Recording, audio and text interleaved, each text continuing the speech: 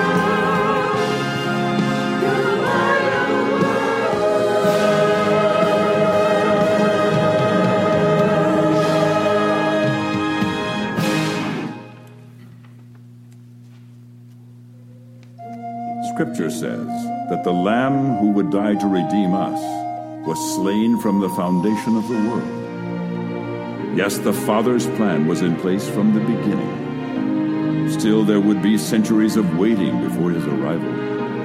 Prophets foretold his coming with words like, "There will be no end to the increase of his government or of peace, on the throne of David and over his kingdom, to establish it and to uphold it with justice and righteousness, from then on and forevermore."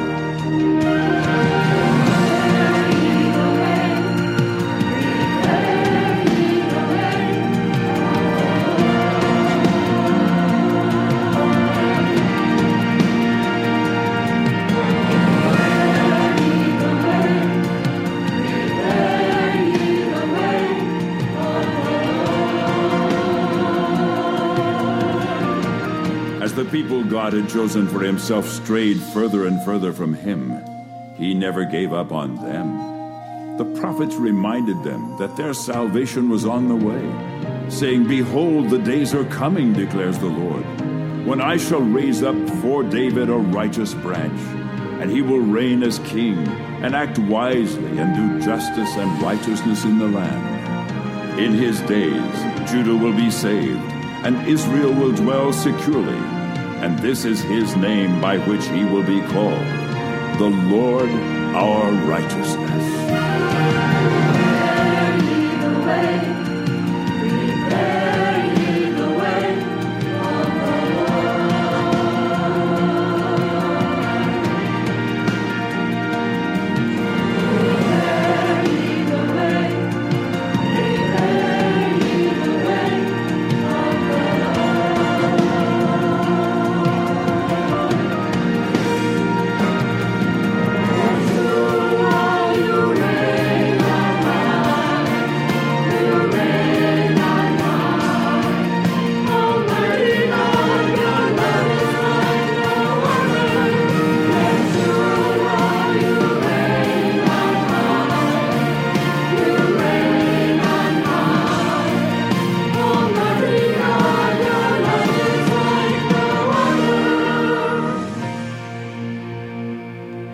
After 400 years, God's silence was broken by angelic announcements to a priest named Zechariah, a virgin named Mary, and a carpenter named Joseph. The arrival of the promised one was imminent. And then, there he was, God with us, Jesus, born in Bethlehem. He began his ministry when he was 30 years old. He cared for the poor and the outcast. He healed the sick and demonstrated his power over the natural world. He taught the people what the promised kingdom would be like. Yet all of this wasn't the reason he had come to earth. The time for that was at hand. But first, he would be welcomed into the city of Jerusalem as the king he truly was.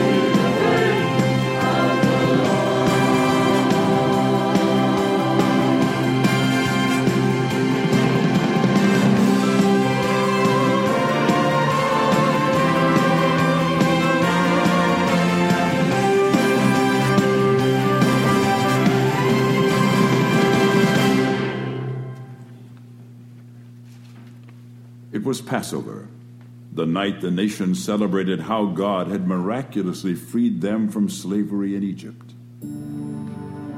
Gathered with his closest friends, Jesus broke the unleavened bread and passed it around, saying, "Take and eat.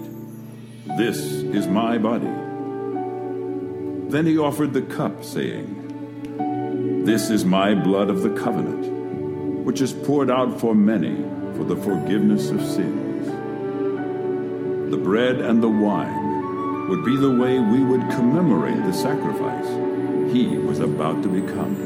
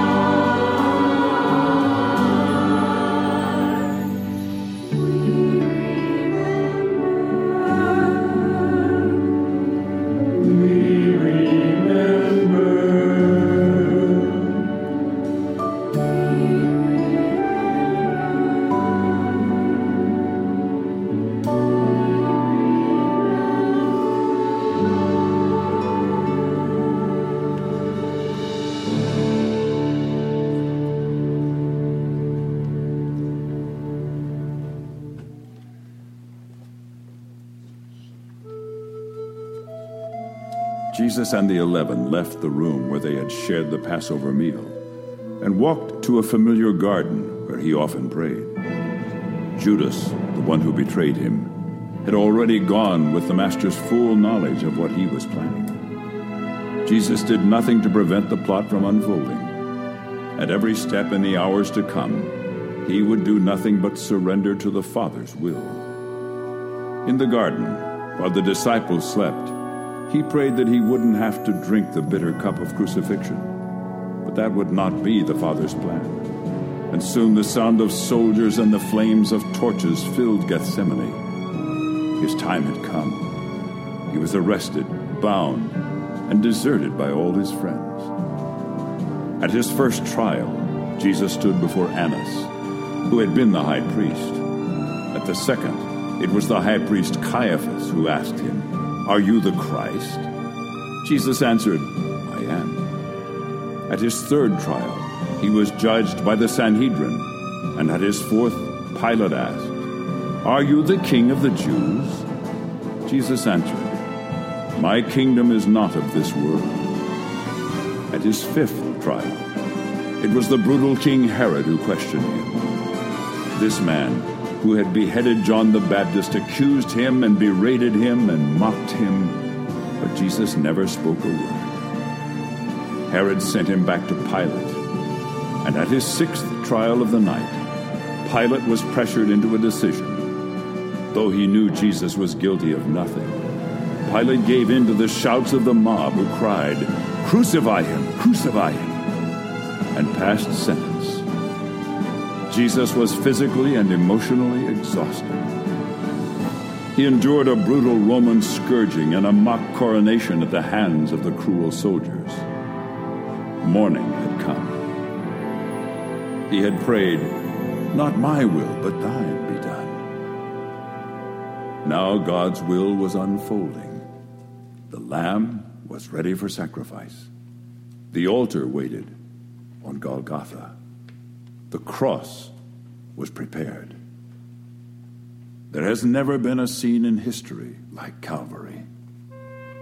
Artists have attempted to paint it. Sculptors have tried to give it form.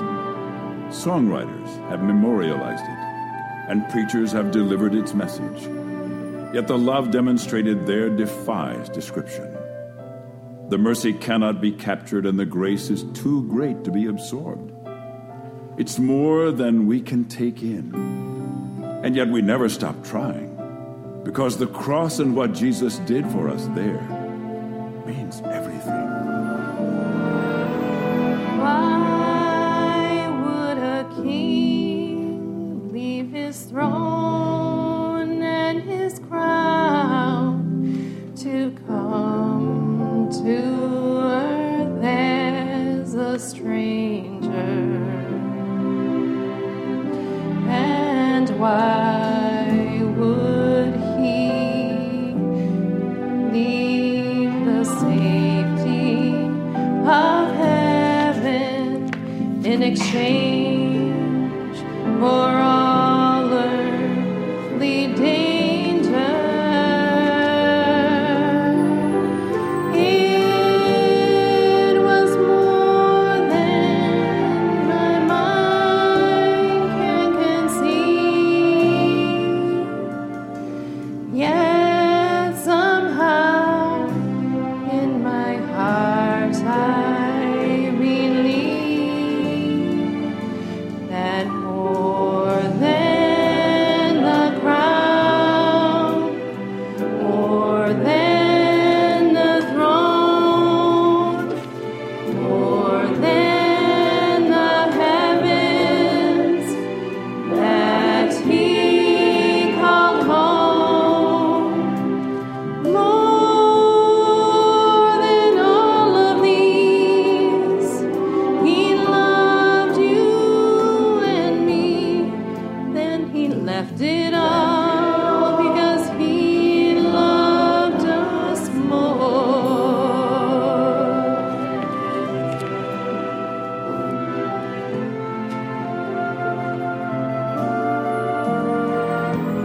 God's only Son became Son of Man, bringing the plan of salvation. That great Lamb of God gave his life for a ransom to buy redemption for all generations. And because of his love for a world that was lost, he chose to suffer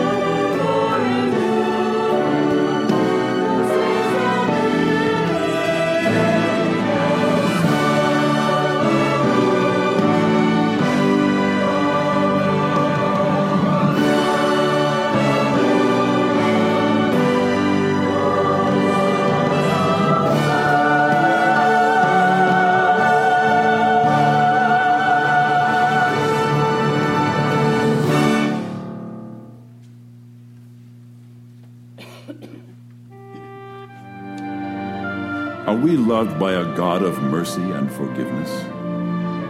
Is there a Savior who has made salvation possible? Calvary answers a resounding yes. Yet so many reject the sacrifice of God's only begotten Son. Still, he never stops reaching out to them, because God knows just how desperately people need him. Every day they pass me by. I can see it in their eyes. Empty people filled with care, headed who knows where. And they go through private pain,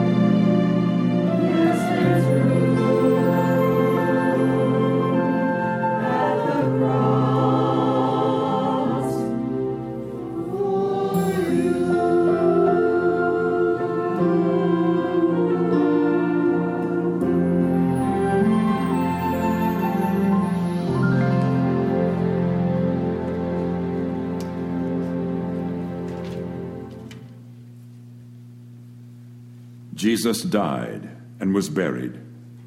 The crowd at Golgotha left. The disciples hid.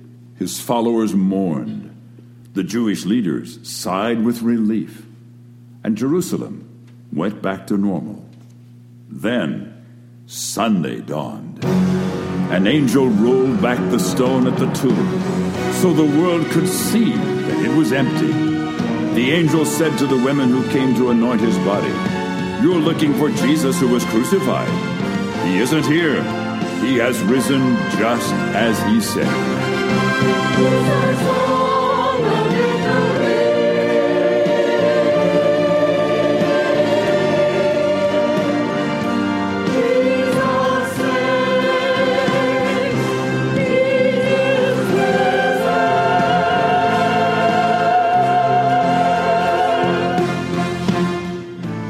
All this happened over 2,000 years ago.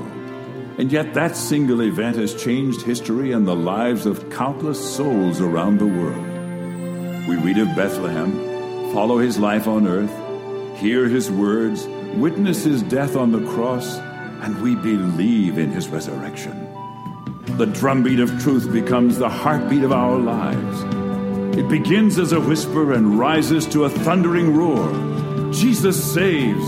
Jesus saves! Jesus saves!